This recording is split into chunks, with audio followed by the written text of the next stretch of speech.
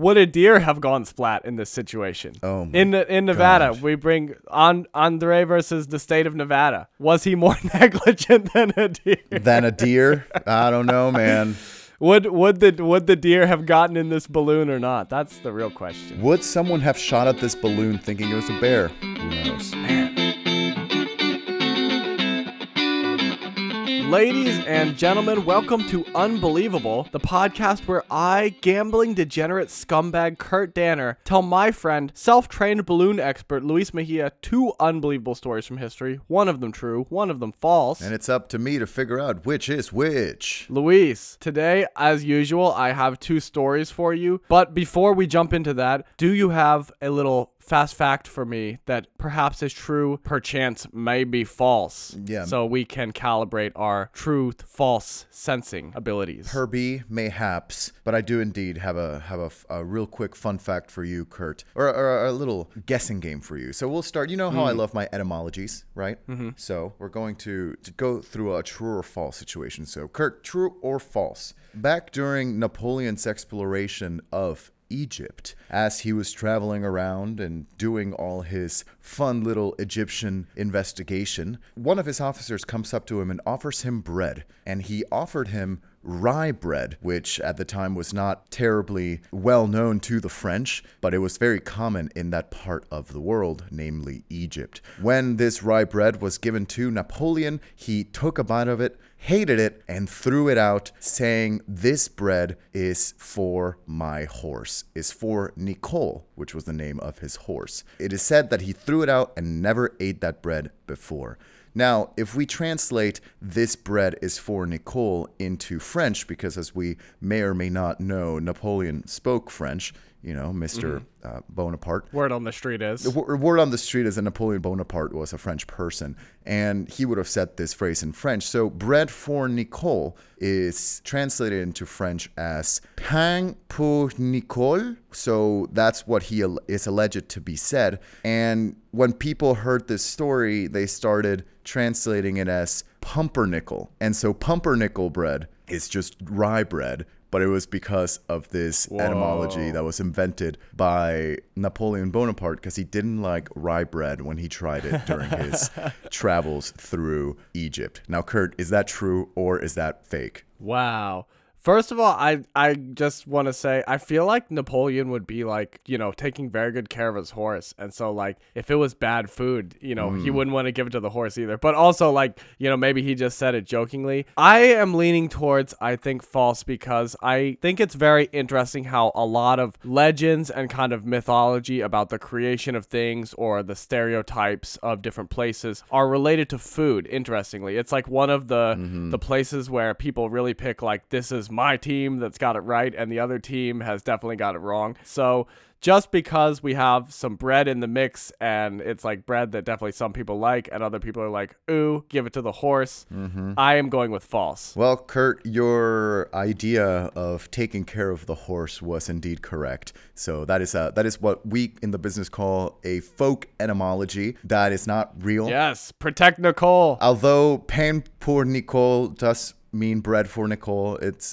really is not the meaning of pumpernickel. Frankly, I didn't do my due diligence and check what pumpernickel means, but it's not that. So there we go. Well, nonetheless, I have two stories for you, Luis. And the first one of those. So you may know that recently I spent a little bit of time in the western United States on a family reunion. I was out in the desert of Nevada, and I learned a little bit of local history that I would love to share with you, with your permission. It's my favorite type of history. Hell yes. I'm ready. So first, I have to go back and tell you that in 1890, Idaho became the 43rd state admitted to the Union. So in 1890, Idaho became a state, and in their state constitution, they outlawed all forms of gambling except for lotteries. So pretty much all gambling is illegal in Idaho. But not to worry if you're a new citizen of Idaho, because the lawless land of Nevada is right next door, and they are just bursting at the seams with gambling. Oh, yes. So pretty much immediately, this businessman in Nevada named Peter Vincent Pearson Piersanti. His nickname was Cactus Pete, which I think is just That's amazing. Fantastic. Fantastic. He went and founded this unincorporated town named Jackpot on the Nevada side of the Idaho-Nevada border, and he opened a casino in the town called the Cactus Jackpot. So lots of people in Idaho would like to gamble. Shocking, I know. And so the town does pretty good business at the casino, and quickly other businesses spring up, including a saloon, a general store, and a hotel. However, there's no permanent residences built in Jackpot until 1902, and this is because in the beginning, Nevada banks would refuse to approve building loans for residences because they weren't sure that the town was going to last, since it's kind of like a town that's only supported by the Idaho gambling addiction, right? They're like, what if we give you money to build a house, and by the time you're done building the house, the town no longer exists? Hate it when that happens. Yeah, that's tough. But so in the early days of Jackpot, the town was eerily empty at night because all of the people who ran the stores would go home to other towns that they lived in. So it would be only the Idaho tourists who were drinking and gambling at the casino or saloon, a handful of employees, and a creature known as Black Winnie. Now, Black Winnie was a black Great Dane belonging to the general store owner, a man named John Ackerman. And Black Winnie is definitely what you would call an outdoor dog. So John would leave Winnie to roam the town when he goes home at night to his nearby town of Caliente, Nevada. Black Winnie was said to measure 32 inches at the shoulder and 40 inches long. In metric, that's 86 centimeters to the shoulder and 102 centimeters long. Oh my. And he was said to be, quote, lousy with fleas and always having a hungry look in his eye. Though clumsy and cretinous, he moved with a slow deliberance that seemed to grant him the qualities of a shadow creeping through Jackpot. You're just describing me at like 2 a.m. after a night of drinking, Kurt. I know, exactly. Like, Black Winnie is really, verging on some cryptid territory here. And this is like massive dog, just kind of like lumbering around the town of Jackpot. So it becomes a little bit of an unofficial rite of passage for drunk tourists who are kind of stumbling outside to relieve themselves or crossing between the saloon and casino to see Black Winnie at night and be startled. If you imagine this is kind of like a deserted town and you're just stumbling out of the casino drunk and you see this massive black creature lumbering around through the shadows. But despite being a little bit of nightmare fuel, Black Winnie becomes very beloved by the tourists and the townspeople. They really fall in love with the dog. So in 1904, Peter Piersanti, this is again our guy Cactus Pete. Cactus Pete, you gotta love him. He bestowed a plaque on John Ackerman's general store, naming Black Winnie the official mayor of Jackpot, elected by unanimous vote. Yes. I said earlier that Jackpot is unincorporated. This means that the town has no ruling body or city council. This is because, Cactus Pete wanted to set the town up really quickly because he just really wants a casino there. So they don't have any sort of government structure for the town. So they don't have a real mayor. This is how they can say that Black Winnie is the unofficial official mayor of Jackpot. Nice. Now we come to August 2nd, 1906.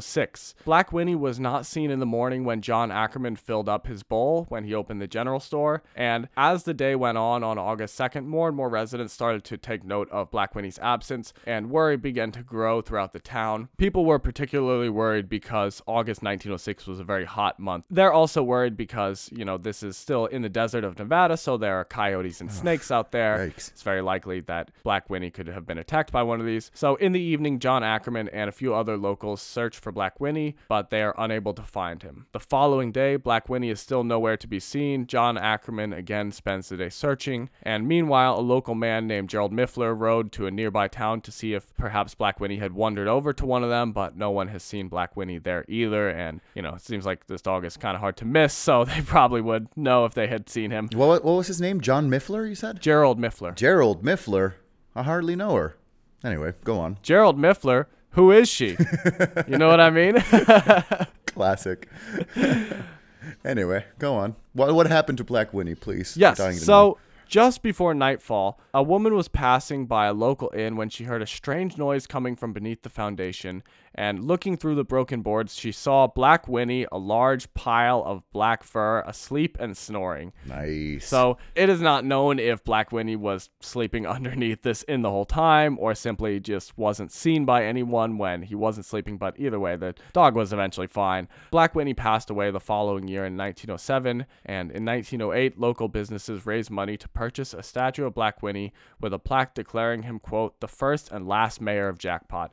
And they placed the statue in front of the Cactus Jackpot Casino. Incredible. Now, we skip to 1972. All right, big skip. The population of Jackpot by 1972 had grown to about 6,000. So it's a much larger town. Big bustling city of 6,000. Big bustling. Hey, you know what, Luis? Some of us are from towns of 150. Okay, so 6,000, like that's a lot of people to keep track of. You know, they have like at least 4 stoplights, which is just insane. It's a full metropolis. they've got streets that are bigger than a single block. Oh my god. The jungle. Yeah, seriously. So gambling is still mostly illegal in Idaho. They kind of loosened up on it a little bit, but basically all the fun types of gambling are still illegal. So people are still coming to Jackpot a lot to get their fix. Also, the entire state of Nevada has grown in population from the U.S. military investment post-World War II, after World War II, and kind of since then, the U.S. military purchased a lot of land in Nevada to open up various facilities, the most notable, of course, being Area 51. So there's just a lot of new structures being built, new jobs being created, and this has caused an influx in population. Another thing caused by this is that the wildlife patterns have shifted because wildlife has been displaced and the state is changing just entirely. So in the beginning, this was actually quite good for the bear population because it basically ended up funneling all of their food source to them.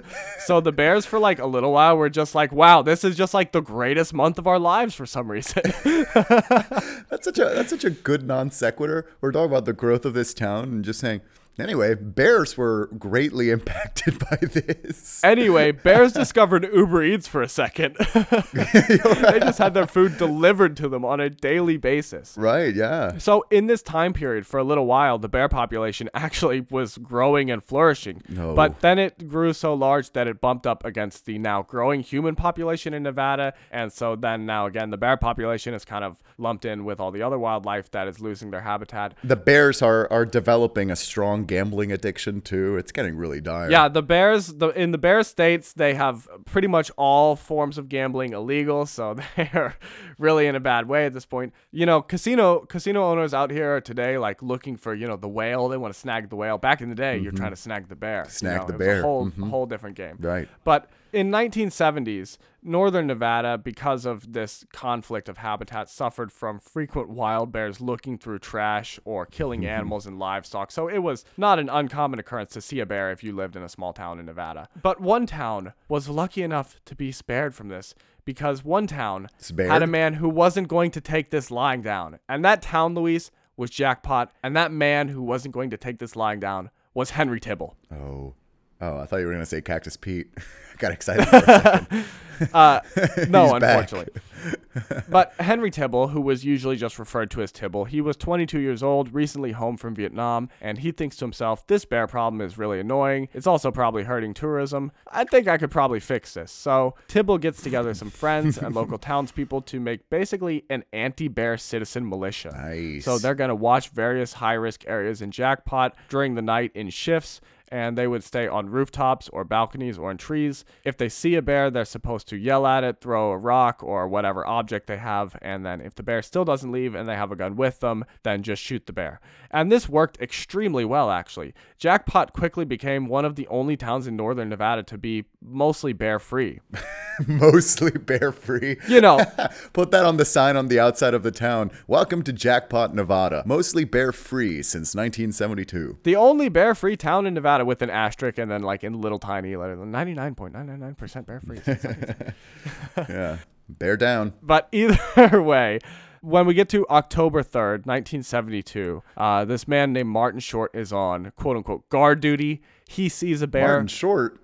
Oh my God, the stars are all out. No, like the actor Martin Short. Friggin' Jack Frost? Actor Martin Short sees a bear going through the garbage cans of a neighboring house. Except he does not actually see a bear. What he actually sees is 32-year-old Bob Lander drunkenly trying to climb in the window of the Lewis residence. But to Martin, in the dark and from across the street, this looks like a bear. So Martin throws a rock and several tin cans. He yells a warning, but the drunken Bob Lander does not react to any of this. And so classic. Martin shoots him twice with a 30-30 Winchester rifle. Bob is dead within minutes, basically before Martin can even get over to him to realize what he's done. And you may be wondering, Luis, why was Bob Lander drunkenly trying to get in this window? So Bob Lander did live a couple blocks away. It's possible that he thought that it was his own house, although that would seem a bit odd. It is possible that he was having an affair with Miss Lewis, although there's not really any evidence for this. Maybe it was just a good old-fashioned breaking and entering, but either way, the man is dead, and so Martin Short goes to trial. Yeah. At Martin Short's trial, Martin's attorney argued that Bob Lander was acting negligently. He pointed out that if Martin had been legally hunting an animal such as elk or deer, he could have still ended up in the same situation and accidentally shot Bob Lander through no fault of his own. Bro, he was part of the bear militia. Cut him some slack. This man's hunting down for bears. He's solving the population. He's trying to bring down the bear population from mostly to fully free of bears in Jackpot. Come on. He's like, do you have any idea the work he's out there doing on the front lines, fighting the bears every day, laying down his own life for your freedom? This other man was shot down because he was caught in the crossfire of some other man's Call of Duty or some other man's line of duty. Like, this is, I don't know, man. I feel like you're interfering with the diligent, honest work of a bear hunter. That's my thought. Well, it seems that the jury may have partially agreed with you because Martin was acquitted of manslaughter but sentenced to 5 years for criminal negligence. All right. But the bigger issue here, or I guess bigger repercussion, is that this unintentionally established guidelines of what the law considered to be personal liability in Nevada. Okay. So to put this simply, because of the way that this case was ruled on, cases in Nevada that came after this where people or corporations were being sued for wrongful death, attorneys would refer to this unofficial thing called the Landers limit. This means that you have to be at least reasonably smarter than a deer to not be personally liable. So if you were killed in a wrongful death situation, like you were sucked into Nestle's meat grinder or something, and Nestle is like, look, a deer would have avoided this because they would have seen this and this, then in Nevada at this point in time, that would be grounds to kind of measure that you were acting negligent and so maybe got yourself into this situation. It's not a hard and fast rule, but it is kind of like a rule of thumb that was used in Nevada's legal system. I feel like I've made decisions in my life where you could either say he was smarter than a deer and also he didn't have the common sense of a deer. So I think that this is not a hard set rule because the situations may vary, you know? I don't know, man. Are you feeling like a deer today or not? It really depends on the day. I hear what you're saying, Luis, but I also want to add this. As someone who grew up around deer, I think that maybe you have an idea of how dumb you think deer are, and then there's kind of another level. Like, it maybe is, some amount of community effort to keep the deer from not throwing themselves in front of cars constantly. So I've lived with you, and I've lived with deer, and I will not deny that I have seen you do some very foolish things. But I've gone deer mode. I don't know. The deer bar is pretty low. That's all I'm saying. So maybe this worked in Nevada because, as long as everyone in their legal system has met some deer and they're like, this is how dumb a deer really is. This worked in Nevada because I didn't live there. Yeah, exactly. This mostly worked because I was never subjected to it. Yeah. But either way, it's pretty wild to consider, some juries or judges or attorneys in their head considering, would a deer have gotten into this accident? Yeah, I love that. That's nice. Now we're going to skip to 2019. Oh my God. And we have a new character, a man named Chano Peterson. He's 24 years old, living in Reno, Nevada. And Chano Peterson has an idea for the next big thing. And Luis, get ready because this is going to knock your socks off, okay? Cryptocurrency. Oh my. But you can use it in casinos. Oh. Boom time. Okay. Whoa. Wow. Yeah. I will say, just my own opinion, this is maybe not a hugely terrible idea. Either way, Chano is originally from Jackpot, and so he uses some town history as inspiration, and after a year of work, he develops WinCoin. This is named after... Name it Deer Coin. No, it's named after Black Winnie. Oh, the logo for it is a large black dog holding a sack with WinCoin currency logo on it. The currency logo is a W with a horizontal slash. And starting in 2019, Chano began selling WinCoin to friends and family, as well as promoting the currency on Reddit and Facebook. Did you have to be smarter than a deer to purchase this crypto? No, anyone can get it. It's there's no prejudice no antiquated laws in this cryptocurrency. There's Luis, no okay? Landers limit applied to the trading of No, crypto. no Landers limit on Wincoin. All right, Interesting. We're Landers limitless, baby. Look out. Now, by 2020, Wincoin began attracting quite a bit more attention because Chano started announcing some upcoming partnerships with casinos in Reno and Las Vegas. So this is, kind of the big deal because without the partnerships with casinos, it's just like a random cryptocurrency, but it's a whole nother thing if you can gamble with it, right? Now, this is looking very good. However, in December 2020, the price of Wincoin suddenly began to plummet. And this is because Chano Peterson began selling off the reserve of Wincoin. So with cryptocurrencies, sometimes you have like a reserve that is guaranteed to not be sold off, and this guarantees the price and stability. Chano Peterson sold this off anyway, and this is most likely because he had almost completely fabricated the casino's interest in Wincoin and was seeming to run out of ideas and just wanted to cash out. But the bigger problem for him here is that this is fraud because you can't do this. And so the people who lost money in Wincoin joined to file a lawsuit against Peterson. So on June 9th, 2021, Chano Peterson was supposed to appear in court. However, he failed to appear in court. Then at his residence in Reno, it was very clear that he had fled when the police arrived, and so a warrant was put out for his arrest. However, he was not seen until a week later on June 15th when Chano Peterson stumbled into a Reno police station, delirious either from drugs or heat stroke. He was wearing only a pair of boxers and covered head to toe in sunburn, and he stumbled in and declared, quote, "I wondered and I thirsted, and when I saw, I did not understand. Now I understand, but I can no longer see. I'm sorry, Reno." Then collapsed on the floor.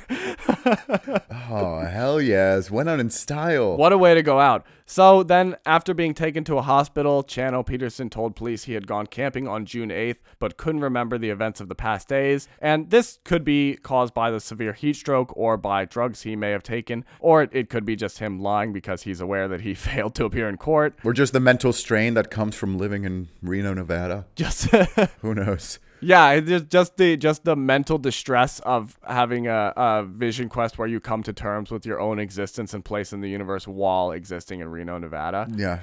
The existential despair of the U.S. Southwest. Yeah. So based on all of that and the many fraudulent actions Chano Peterson had taken, he was ordered to pay $140,000 in damages and sentenced to 200 hours of community service. So, Luis, if you happen to find yourself at the tail end of a drunk bender, as you may be one to do, stumbling out of the casino into the cool desert air of Jackpot, Nevada, be sure to say hi to Black Winnie, keep a lookout for bears, or even worse, neighborhood bear watch, and if you see any cryptocurrency founders, call the Reno police. My God.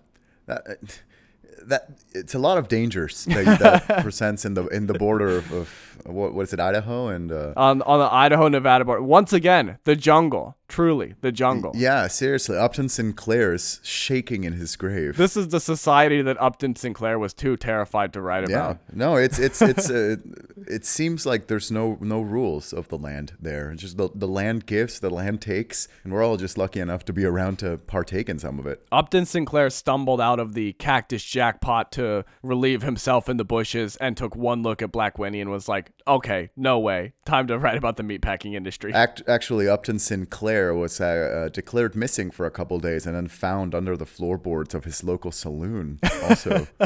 And wait, so any follow-up on the Wincoin? No, Wincoin is dead and gone. There's not going to be any Wincoin. Right. Although, I will say I think that there's some merit to the idea of like a cryptocurrency that you can gamble with, except I feel like if you gave that idea to casinos, they would be like, okay, cool. So we're just going to do that ourselves because you're basically just like digitizing poker chips, right? So the casino's not going to like outsource that to somebody else. But I think that it is, when I was reading that, I was like, it is kind of weird to think about maybe in the future there at some point will be no more poker chips because maybe it'll be like how companies discovered that if you use a credit card, it doesn't feel as much like you're losing money as when you pay with physical cash, and so they try to make it easier to pay by credit card. I don't know. So that was interesting. I was like, there is some merit to this idea of like, ooh, gambling, but easier. Yeah, and then once you've lost all your money, you might step outside and get shot by a bear hunter. Yeah. Perfect. Yeah, well, I would say, I mean, if I tried this idea, I would probably not run from the law and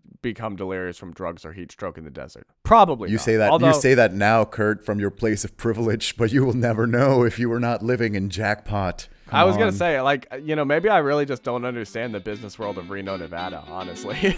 Who does? Frankly, not even Renoans.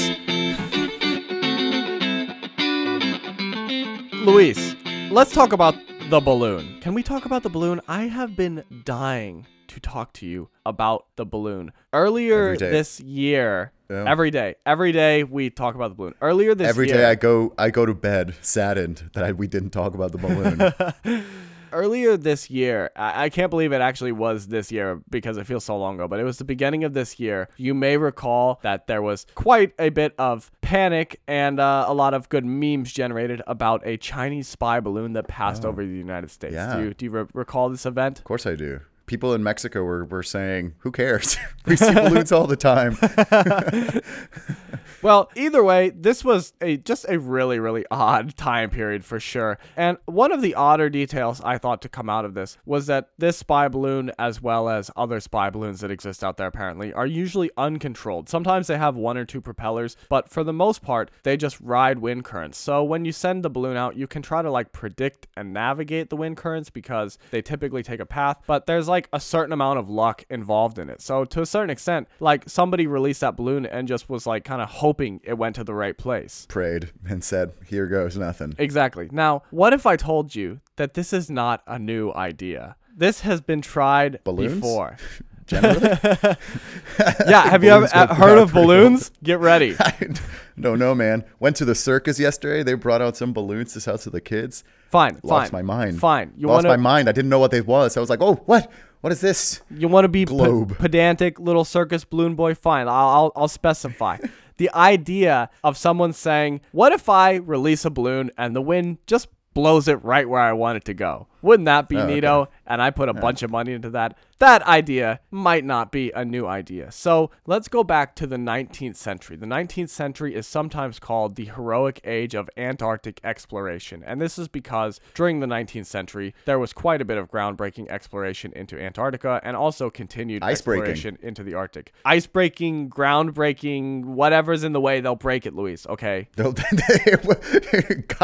right. We don't know what's down there, but when we find it, ka-chow, you know? Yeah, exactly. We're going to strike down with the might of 1,000 suns. Now, one country that did not participate in much breaking, they were largely absent from the exploration efforts, was Sweden. And to be honest, this is pretty embarrassing for Sweden because they have a long history of exploration, even going like all the way back to the Vikings. Like, they have a history of exploration longer than their country. They're also, of course, very equipped for cold temperatures since they are a cold country, and they're literally near the Arctic Circle. So there is no real good excuse for Sweden not to be involved in this, right? I mean, and you know how they love their pre-assembled furniture and buildings. I mean, even more than that, it's just amazing that like some Swedish guy never said like, I'm just going to ski to the North Pole. Like, why not? It'd be fun. Yeah. Yeah, it's like Sarah Palin opened their window. It's like, oh, the North Pole's my backyard. Oh, I don't know. It's not geographically correct, but it might be personally correct to Sarah Palin. Emotionally correct, right? Vibes checks. Right. As I was saying, there was one Swedish man who shared this sentiment about that it's a little bit embarrassing Sweden's not involved in this, and he wanted to change that. This man was Solomon August André, and André was a 38-year-old engineer working at a patent office in Stockholm. He was also an experienced balloonist, and he had this idea of building a large hydrogen-filled balloon that would ride wind currents north out of Sweden, across the Arctic Sea, over the North Pole, and then landing in either Alaska or Russia. So basically his idea is the balloon could take off from Sweden and get blown north over the top of the globe, all the way over, and then down the other side. Foolproof. He felt so strongly about this that in 1893, André purchased a personal balloon called the Svea to test fly. He made a total of 9 test flights starting from either Stockholm or Gothenburg, and in total he flew 1,500 kilometers or 930 miles. The results that he observed mostly were that Sweden has these strong westerly winds that would tend to blow the balloon east out to the Baltic Sea and or crash the balloon against the water pretty violently. One or the other? No, it's an and or. Sometimes you get both. You get the eastern blowing and then you skip on the water a little bit. One flight he was actually blown so far east that he reached Finland on the other side of the Baltic Sea. So To improve steering, André tested using drag ropes. And drag ropes are exactly what they sound like. They're ropes that drag on the ground behind a balloon, kind of hanging out of the basket, and they're intended to slow the balloon down. Then he also would attach sails to the balloon to try to steer and control it. So the sails can only steer the balloon if the balloon is going slower than the wind. And so this is kind of a two-part thing that the drag ropes will slow the balloon down, and then the sails will turn it. The tests go well, and André announced that with the use of his drag ropes, he was able to turn the balloon 10 degrees in either direction at will. There's an interesting little note on this number that modern experts consider this number to be so ridiculous that it's pretty much impossible. Also, drag ropes are known to have a tendency to snag on trees and break off and just cause a lot of issues, but no one in 1895 Sweden knows this. And as I said, Sweden is looking for a way to contribute to Arctic exploration. It seems André was very convincing. For one, he says that hydrogen balloons large enough to carry 3 scientists and all of their equipment have already been made in France. He also says the Arctic summer weather is uniquely well suited for ballooning, and the midnight sun would allow round-the-clock observation. Luis, do you know what the midnight sun is? Pretty sure that at higher latitudes, or some of the highest latitudes, the sun really doesn't set, right, over the summertime? Yeah. So it just stays sunlight throughout the entire day? Like maybe it gets a little less bright, but I mean, the sun never goes down the horizon. Yeah, at certain times of the year in the Arctic Circle, there will be sunlight 24 hours a day. So André is saying, we would always be able to be doing observations because we'd always have light. I will never sleep. Exactly. And then as for steering, André believes that using his drag ropes, he can routinely achieve a 27-degree turn. So forget 10, baby. We're shooting for the moon. 27. We're shooting for to the left is what he's shooting for. We're shooting for 27 degrees left of the moon, right. baby. Forget the moon, man.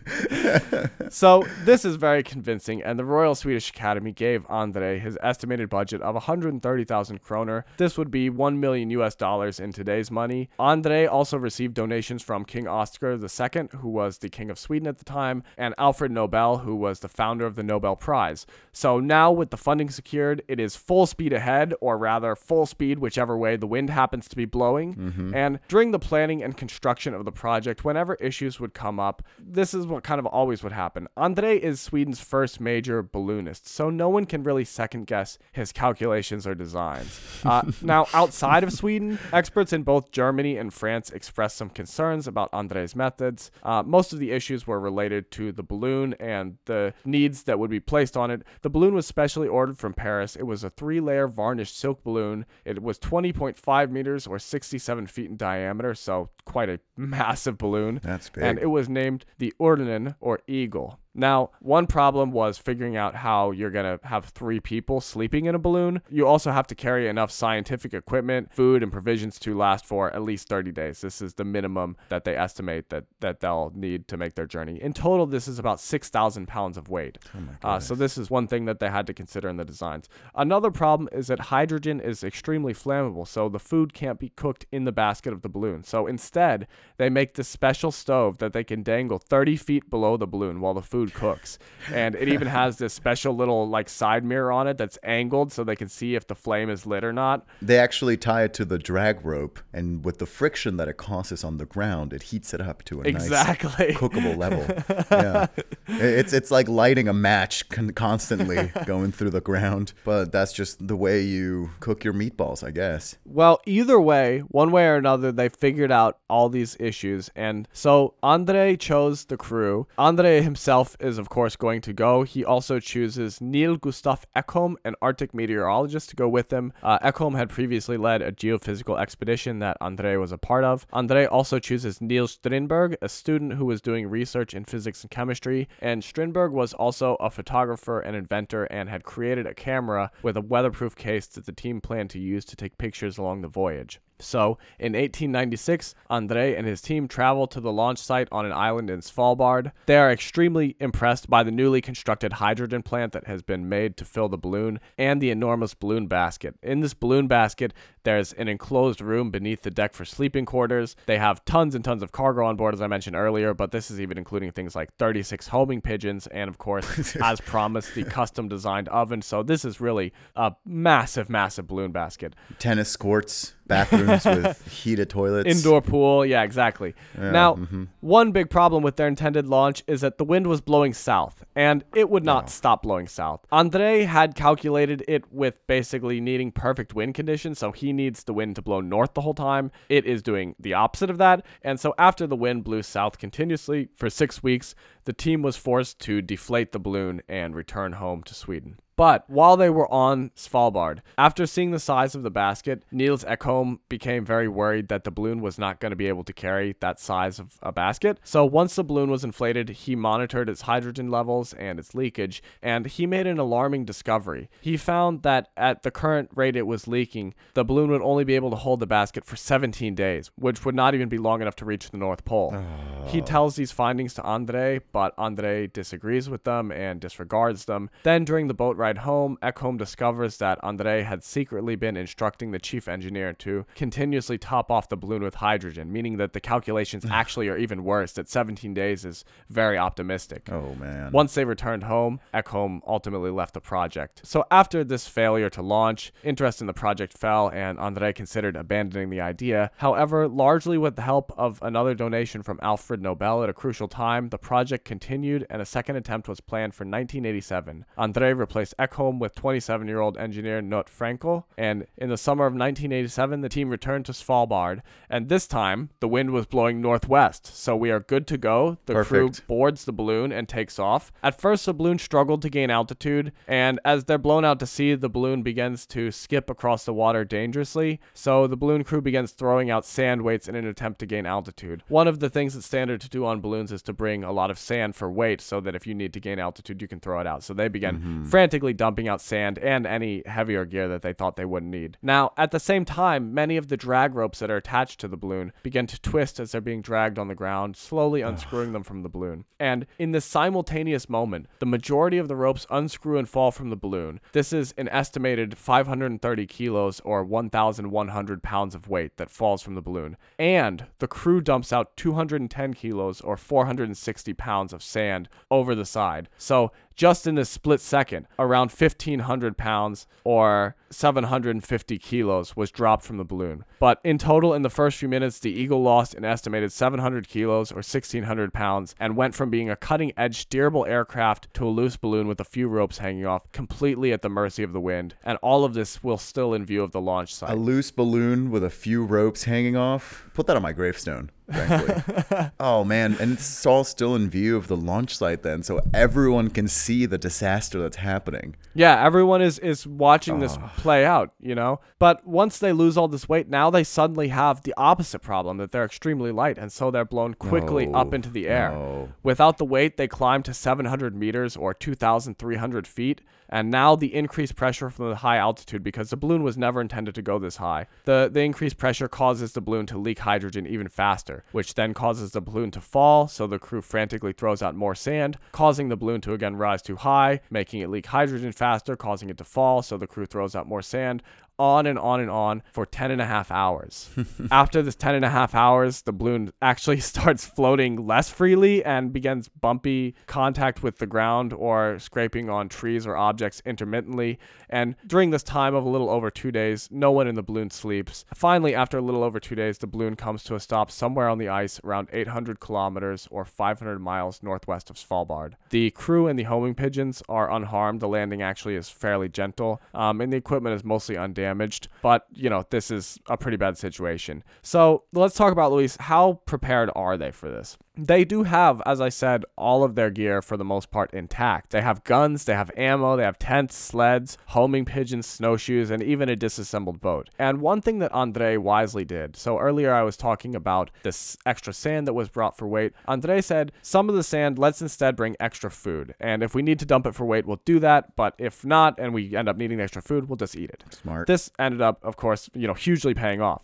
So because of these things, they had, some things going for them. Now, other than that, they were completely, totally, utterly unprepared. This is because little to no preparation was given to things like fitness or planning or wilderness survival or preparations, because Andre had anticipated that the trip would be fairly easy, and he's just like all in on the optimism thing that there was really no consideration that things would go wrong. So, not only had they not like really planned this out well, they hadn't even really considered this as a possibility. I love that optimism. That's great. I know. That's good. I've been trying to do stand-up paddleboarding lately, and I never bring clothes that are meant really to get wet by ocean water, but it's because I tell myself every single time, I'm not going to fall. Please, I'm good at this. And without fail, I always do.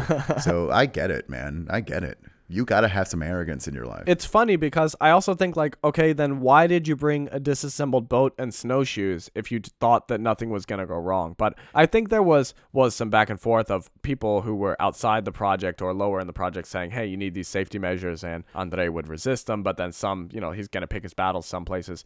Ironically, one of them was that he wanted the drag ropes completely like fastened to the balloon, and they wanted them in this sort of screw situation so that they could be detached if they needed to. Because of these screws, this is what caused all the drag ropes to detach when they took off, because they literally just like rolled until they unscrewed themselves. However, had Andre had his way, they may have just dragged the balloon down. So I'm not sure if who was right in this situation. Yeah. So the first thing that the men do, now crash landed, is they set up a tent and take stock of their inventory and plan what to do for about a week. And, this is a big question, what to do. Now, Luis, this is not the first time we have talked about some people being lost in an Arctic environment. I think that there's always kind of this funny, maybe a little bit ironic thing that, if you were just like suddenly stranded in the Arctic, you think, oh, this is such a complex situation. I got to sit and think and figure out what to do. But the answer of what you ultimately have to do is quite simple. Do you want to say what it is? Do you have a guess here at what I'm getting at? Stay warm? No, I mean, you just have to start walking. Oh, right, yeah. If you have no method of transportation and you're in the middle of nowhere, you think like, oh, what am I going to do? You just got to start walking, ultimately. Yeah, you know where north is, just head away from that. Yeah, and so this is what they do. But first, they need to decide where to walk to. And the Arctic Ocean at this point is completely frozen, so they're just going to walk across the frozen ocean. There's a couple somewhat nearby supply caches that were buried in advance. However, instead of walking southwest towards the supply cache that was on one of Svalbard's islands, so back in the direction where they came, where presumably a rescue party would be coming from, they instead decide to walk southeast towards a larger supply cache on Cape Flore. Now, they falsely believe that it's the same distance to both of these supply caches because their maps are inaccurate. They're actually walking to a much farther distance. Classic. But either way, that's the choice they make. On July 22nd, 1987, the team loaded up 180 kilos or 400 pounds of supplies and began the 700-kilometer or 450-mile walk to the supply cache. And this was far from easy going. Obviously, even on a sled, 400 pounds is going to be a massive amount to pull. And just because the Arctic Ocean is frozen doesn't necessarily mean that it's flat. They're dealing with like glacier terrain and having to go up over peaks and valleys. So it's really, really miserable. After a week of struggling to pull the sleds across the terrain, they realize that it's an impossible task and dump half of their weight. And this includes a good deal of their food. So after this, they began having to hunt for their food, killing seals and walruses and polar bears. By early August, the men estimated that they hadn't even walked 1/4 of the distance and realized that they were not going to make it to the supply cache on Cape Flore. They decided to divert their course towards Svalbard. Ironically, their maps were so wrong that they were almost walking towards Svalbard already and now just kind of angle slightly. Just veered off, yeah. Yeah, but despite this, their spirits are still high and they estimate that they can reach Svalbard in 2 months. So as they're walking now towards Svalbard, the ice begins to melt. The men are able to travel more often by boat instead of walking, and they also have more animals present that they can hunt, so there's a little bit more food. But despite this, travel is still extremely slow. By the end of September, they realized that they wouldn't be able to reach Svalbard before the winter, and so they decided to set up a permanent shelter on an ice floe and basically just drift freely until the next spring when they'll start traveling again. They build a shelter and set up on this ice floe and exist for a few weeks, taking pictures with the camera that still survived, recording the coordinates that the ice drifts to, hunting animals. But then after a few weeks, the ice breaks apart apart, and the men are forced to relocate to a nearby island. Again, despite these setbacks, Andre records in his journal that morale is quite high. The men again began walking. However, a few days later, on October 7th, Andre wrote in his journal that the men were happy to be sleeping on solid ground again, and this is the last entry from any of the men. No. Now, back home, no one really knows what happened. I mentioned that they have the homing pigeons. Only one of the homing pigeons was ever found, and it's dated from 2 days after taking off when the balloon was actually still in the air, and it doesn't say anything about any of the mishaps. It just basically says that all is well, so there's not much information there. The men are assumed dead, and people move on with their lives until 3 decades later in 1930, when a group of Norwegian hunters stumble upon the shack that was built by the men that became their final resting place. The shack looks largely untouched. Even a lot of the food is still there. They recover journals, the camera, and the 3 bodies. The bodies are returned to Sweden and quickly cremated. And whether Sweden realizes this or not, when they cremated the bodies, they forever lost the answers to this question that would intrigue a lot of scientists of what killed these men. Because as you will notice that there was food there, that means that they didn't starve, and they presumably weren't killed by people because there's also quite a bit of scientific equipment, so nothing valuable was taken, no supplies were taken. So the first leading theory kind of in what killed them is that it may have been trichinosis. Trichinosis is a parasite from undercooked meat, and the men were regularly eating undercooked seal and walrus meat. They also all frequently wrote in their journals about having indigestion, exhaustion, and foot pain, and these are all symptoms of trichinosis. However, they are also all symptoms of being lost in the Arctic and walking on the ice. Some could say that they share a prognosis there. But trichinosis larvae were also found in a bear carcass near the shack, further giving evidence to this theory. However, there is one problem. Trichinosis has a very low rate of deaths, so it's unlikely that they would have all died so closely together. There's a more updated theory that paints a slightly darker picture of their ending. So one of the only pieces of information that scientists have is that Niels Strindberg died first, and this is because his body was found wedged in a crevice nearby. Presumably this was done so that polar bears wouldn't eat him. Oh, God. Because Strindberg was found with tears in his clothing, it's theorized that the men may have been attacked by a polar bear. The polar bear would have killed Strindberg and wounded Frankel. Afterwards, Frankel and Andre would have buried Strindberg, then returned to the shack where Frankel died of his injuries. And Frankel's body was found inside the shack without shoes or mittens, implying that he was, intending to be resting. Afterwards, Andre may have decided to join his team rather than remain alone in the Arctic, as his body was found sitting against a rock near the shack, surrounded by morphine bottles. Jesus. His journal was also found wrapped in a sweater, straw, and balloon silk to preserve it in case anyone ever found it. But in the end, no one knows what happened to this expedition because, as I said, the bodies were cremated and there's,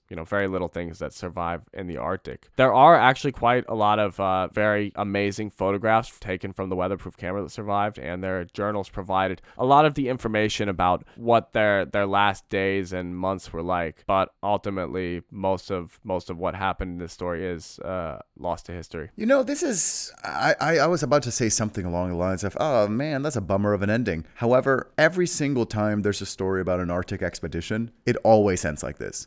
I think we hear more ill-fated stories about Arctic expeditions than we hear about successes. Yeah, it's kind of like, I like whenever somebody's like, oh, did you hear about this new superhero movie coming out? I'll be like, oh, I wonder if the villain's going to win. Right, right. The rom-com, like, oh, I wonder if they're going to get together at the end.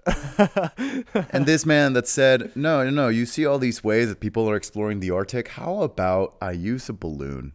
No one has done it before. I'll be the first. He was like, you know what? No one's ever died like this before. Like you mentioned at the beginning, since he was the only one doing this, there was no one to prove him wrong. So who knows? Maybe this was a success. Maybe dying was the objective here. Who knows, Kurt? Who knows? It is odd to think about his motives, especially like when there's the story about him telling the engineer to keep refilling the balloon with hydrogen, because at that point, he's very clearly aware of the problems, but he's also the one going up in the balloon. So it's difficult to say, is he, naive or just doesn't care, or I'm not sure.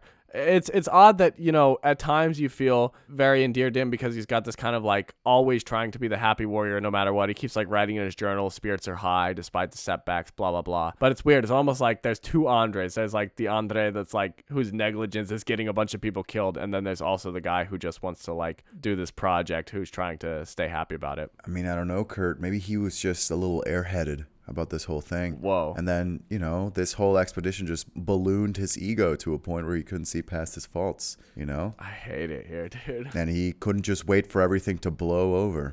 I hate it here. Pretty crazy. This sucks, dude. And you know what sound the ice would have made under his feet? Pop, pop. Anyway. Alternate theory. What if you had like a crippling addiction to hydrogen? Can you get high from inhaling like pure hydrogen? One of the stipulations was that when they do this balloon, they're not going to be able to like inflate it and then move it to the launch site. So they got to build like a hydrogen plant on the island where they take it off from. So what if he was just like, I want my own supply? And then he's on the balloon like, sucking up the hydrogen. That's why they can't keep any altitude. Everyone was having a hypothesis of being a leak. No, the leak was this man. Why is the balloon leaking? Because Andre's mainlighting it, because he put a straw on the top of it. He put a straw in and said, yum, hydrogen. If you go around to the back of the balloon, there's like a really long IV tube like snaking across the island right into Andre's vein. Nothing makes you feel more alive during a midnight sun than a nice healthy dose of pure nitrogen straight into the bloodstream at 6 a.m. Dude, I'm kind of getting into it now. Now you think about like I'm like blasted on hydrogen underneath the midnight sun. I don't know. I mean, that sounds like something that's going to have bad repercussions. Isn't that a Lana Del Rey song? But yeah, I was going to say, there's something there. That's something.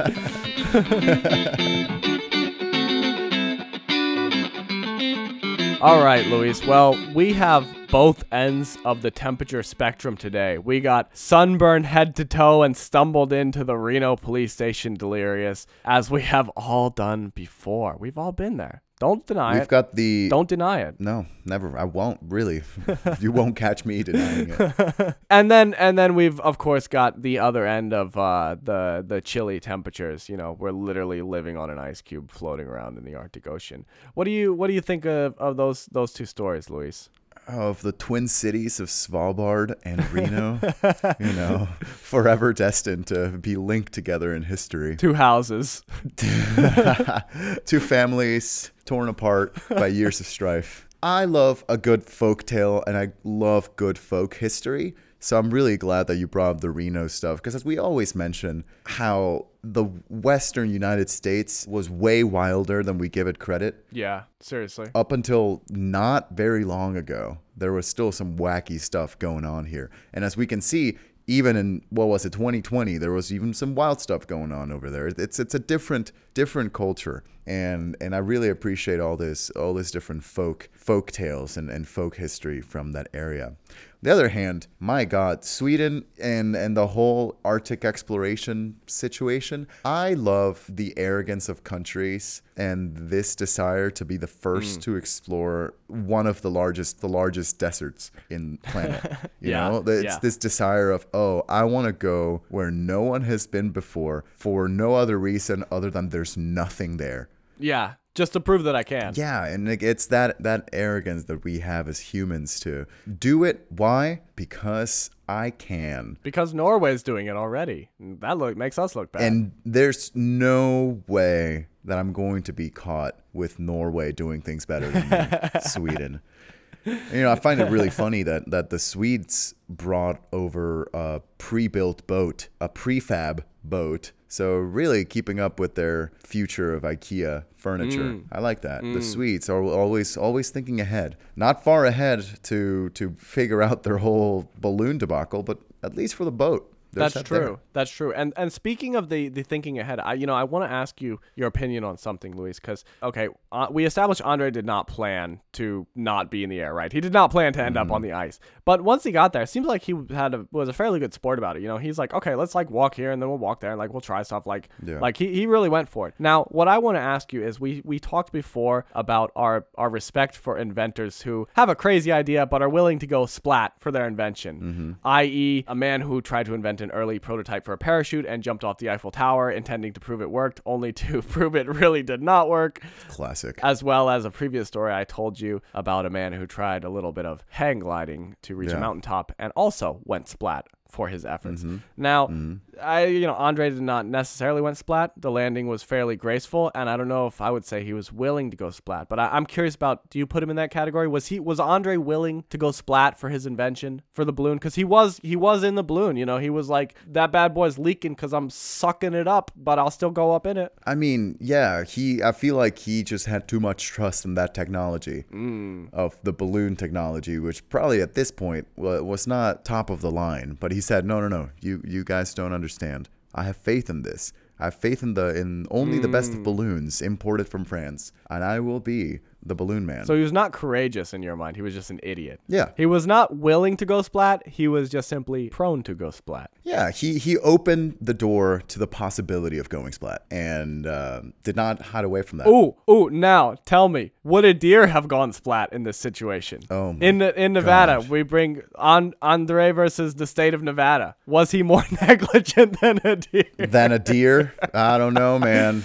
Would the deer have gotten in this balloon or not? That's the real question. Would someone have shot at this balloon thinking it was a bear? Who knows? Man, those are the things that keep you up at night. Well, while you're pondering that, Luis, let me give you something else to ponder as we move on to our least favorite part of this podcast, which of course is deliberation. So, Luis, as I was saying, I told you about the wonderful history of a little town in Nevada, complete with the legend of Black Winnie, Cactus Jack, and of course a little bit of Wincoin to round it off. And then I told you about, come on, I knew you were going to love this story because you're a big balloon guy, right? We got balloons, we got Arctic expeditions, we got a terribly dark ending where maybe they got mauled by a polar bear and Andre went out, with the team. Either way. What's not to love? What's not to love? It's all in there. What do you got for me? All right, Kurt. Well, going back to the first story, I love folk stories, and that brought me a lot of joy. But I'll get back to that in a second. I want to talk a little bit about the balloon one. It seems very much on track with this idea of exploration for the sake of exploration. Yeah, that sounds about right. However, I'm having a little bit of trouble figuring out this balloon situations, because at the end of the day, balloons were all the rage in the mid 1800s. However, I don't know if they were just coming up late on the balloon craze or what, And secondly, doesn't pressure go down farther up you go in the air? And so balloons expand the farther up they go because of the lack of pressure farther up. So that's a detail that kept me thinking. Then again, I don't know how hydrogen works. So I could be speaking out of my butt. I don't know how hydrogen works, and I don't plan on learning how it works. So, I just like to take this moment to remind everyone, and then in the intro, I said, self-taught balloon expert, my friend Luis Mejia, and you are really living up to that right now. So bonus points for that. Kurt, we never specified what kind of balloons. I blow them, and that's it. That's where my expertise ends. But I cut my teeth in the blowing division. I spent 40 years in the balloon division. Used to be my old beat. I've seen quite some things. For my bum knee. I could never top that Henderson over there. He knew about them hydrogen balloons. I certainly couldn't. But anyway, that's something that caught me off guard. And I feel like maybe all of these Arctic expeditions seem too ill-fated. But this one seemed like from the very beginning, this guy just did not take the precautions necessary for an Arctic expedition. And especially, like we mentioned, they're Swedes. They know what the cold temperatures are like. They know what that environment is like. And it almost seemed like this guy was underestimating his own home. I don't know. Well, you failed to understand that the wind is going to blow north for 30 days straight, Luis. I fail to understand wind quite often also. I'm pretty good at a lot of things, but there are certain deficiencies that I have in me. One of them is parking. The other one is making the appropriate equations in my head to pay bills and separate the checks with my friends at restaurants. The third of them is hydrogen, and the fourth one is air. So, and wind. So those are things that I'm pretty deficient at. 4 elements. Yeah, right. 4 nations. Now, going back to the other story, I found it really interesting that it just kind of ended and everything just happened. Yeah. And I'm leaning a little more towards that story because I feel like that's a lot of how history works. There's no clear-cut beginning. There's no clear-cut ending. Stuff happens, and then we move on. And I love that. And I love that there was just a dog, just a big dog somewhere in the desert. And then there were lots of bears. And then Martin Short killed a man. And then they tested his negligence under the Lander's limit. They tested this man's negligence based on deer. Like, that's great. Even going into the modern day with Crypto Man, like, that just, again, this man just did all this based on things from the past and then passed out and then collapsed. That's it. And then collapsed. and that's the end of his story. And then this isn't my body. This isn't my body. I'm losing it. I love that. I don't know. There's just something about that lack of beginning and lack of ending where, like, everything is sort of in this liminal space where everything just kind of exists, which in a way, in my own poetic brain, makes it almost timeless and just set forth into eternity. And I love that. I really do love that. And with that sense of timelessness and with that sense of joy that I get from that, I'm going to say that that's a true story, Kurt. The folk tales and the folk stories, they bring me a lot of joy, and I'm basing my decision on whether or not something sparks joy. Locked in. Very cool. Very cool. Well, Luis, let me ask you, of the three little schemes in that, do you think you're most likely to be caught drunkenly startled by Black Winnie, or accidentally shot drunkenly climbing into a window seen as a bear, or deliriously stumbling into the police station after your cryptocurrency failed? To be fair, I see myself doing all three. So hat trick, baby. Well, that is lovely. But what is not lovely, Luis, is that is in fact not the true story. I'm going to cry. I made that up, and it is true that Andre did unfortunately die in the Arctic from his stupid balloon idea. What an absolute buffoon. Sweden in that moment really was at the mercy of no one being able to say, like, everyone was just like, I don't think that's right, but I don't know enough to dispute it. You know what? Good that he died doing balloon stuff, because that man belongs in the freaking circus for what a clown he was. That is what was bound to happen, because he actually before that had been like, what if we got like a balloon that just floated across the Atlantic? So he was gonna die in a balloon sooner or later, to be honest with you. Yeah, but maybe serves him right. I'm sorry, I don't wish ill will on anyone, but it's been like 150 years, so like whatever. I'm okay with that then. Yeah. I'm okay with stomping a little bit on his grave. Yeah, lightly grazing on it. So let me quickly tell you that it is true that I spent a little bit of time out west, and it is true that there was an unincorporated town founded by a businessman whose nickname was Cactus Pete, called Jackpot, but this was in the 1960s, and that's basically where the truth of the story ends. So the rest of it was just, like I said, I had a little time out west in the desert. I will tell you in my own personal experience, one day I had to go out searching in the desert for this large black Great Dane for 2 hours, only to later discover that he may have just been like sleeping behind a shed somewhere. So wow. I lived the search for Black Winnie. I'll tell you that. So that the spirit of the West is still alive to this day. The spirit of the West is still alive. Absolutely. Absolutely. Now, aside from that, yeah. So is there anything that it seems like you felt fairly confident that the balloon thing was not happening. So now that you know that did happen, is there anything that you're like, really? Like, what? I think I laid it out all before. I'm just the man's a bit of a fool, and I don't know, Kurt. I seriously am at a loss of words right now for freaking Andre.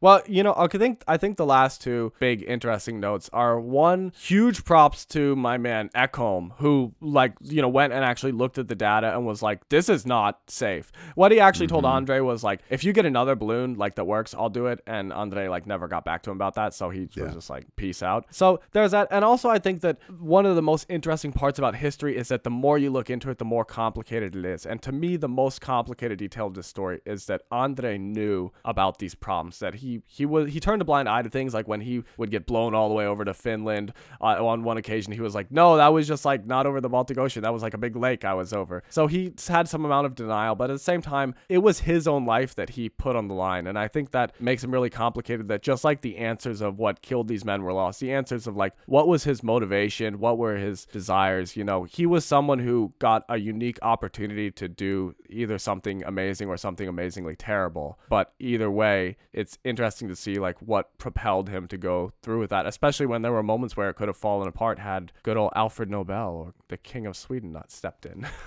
King, yeah. Thanks, Alfred Nobel.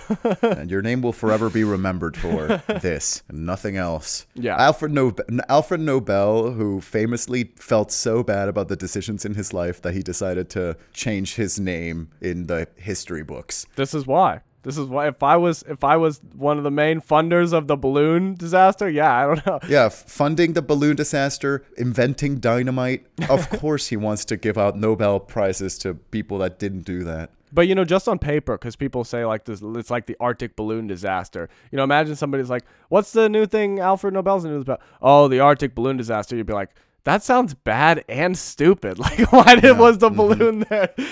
Yeah. Glad he cleared his name. Good for him. Andre? No, he'll still in shame. Yeah. And speaking of being still in shame, ouch. We're up to, it's 8-4 now, Luis, with me in the lead. So yeah. I can't keep saying the same thing every week, but as we all know, that is not ideal. No, However, despite that displeasure, I hope you enjoyed learning yet another amazing balloon story today. And I hope everyone at home enjoyed learning a little bit about balloons and the wild, wild west. If you like the podcast, leave us a review. Tell your friends and family or whoever. I guess we're not picky about it. Do whatever you want. We'll also post pictures from the episode, such as the pictures taken from the Arctic balloon disaster with the weatherproof camera on our social medias. That is Instagram at UnbelievablePod and Twitter at UnbelievablePC. Twitter/X. Oh, Twitter/X. You're so right. I forgot.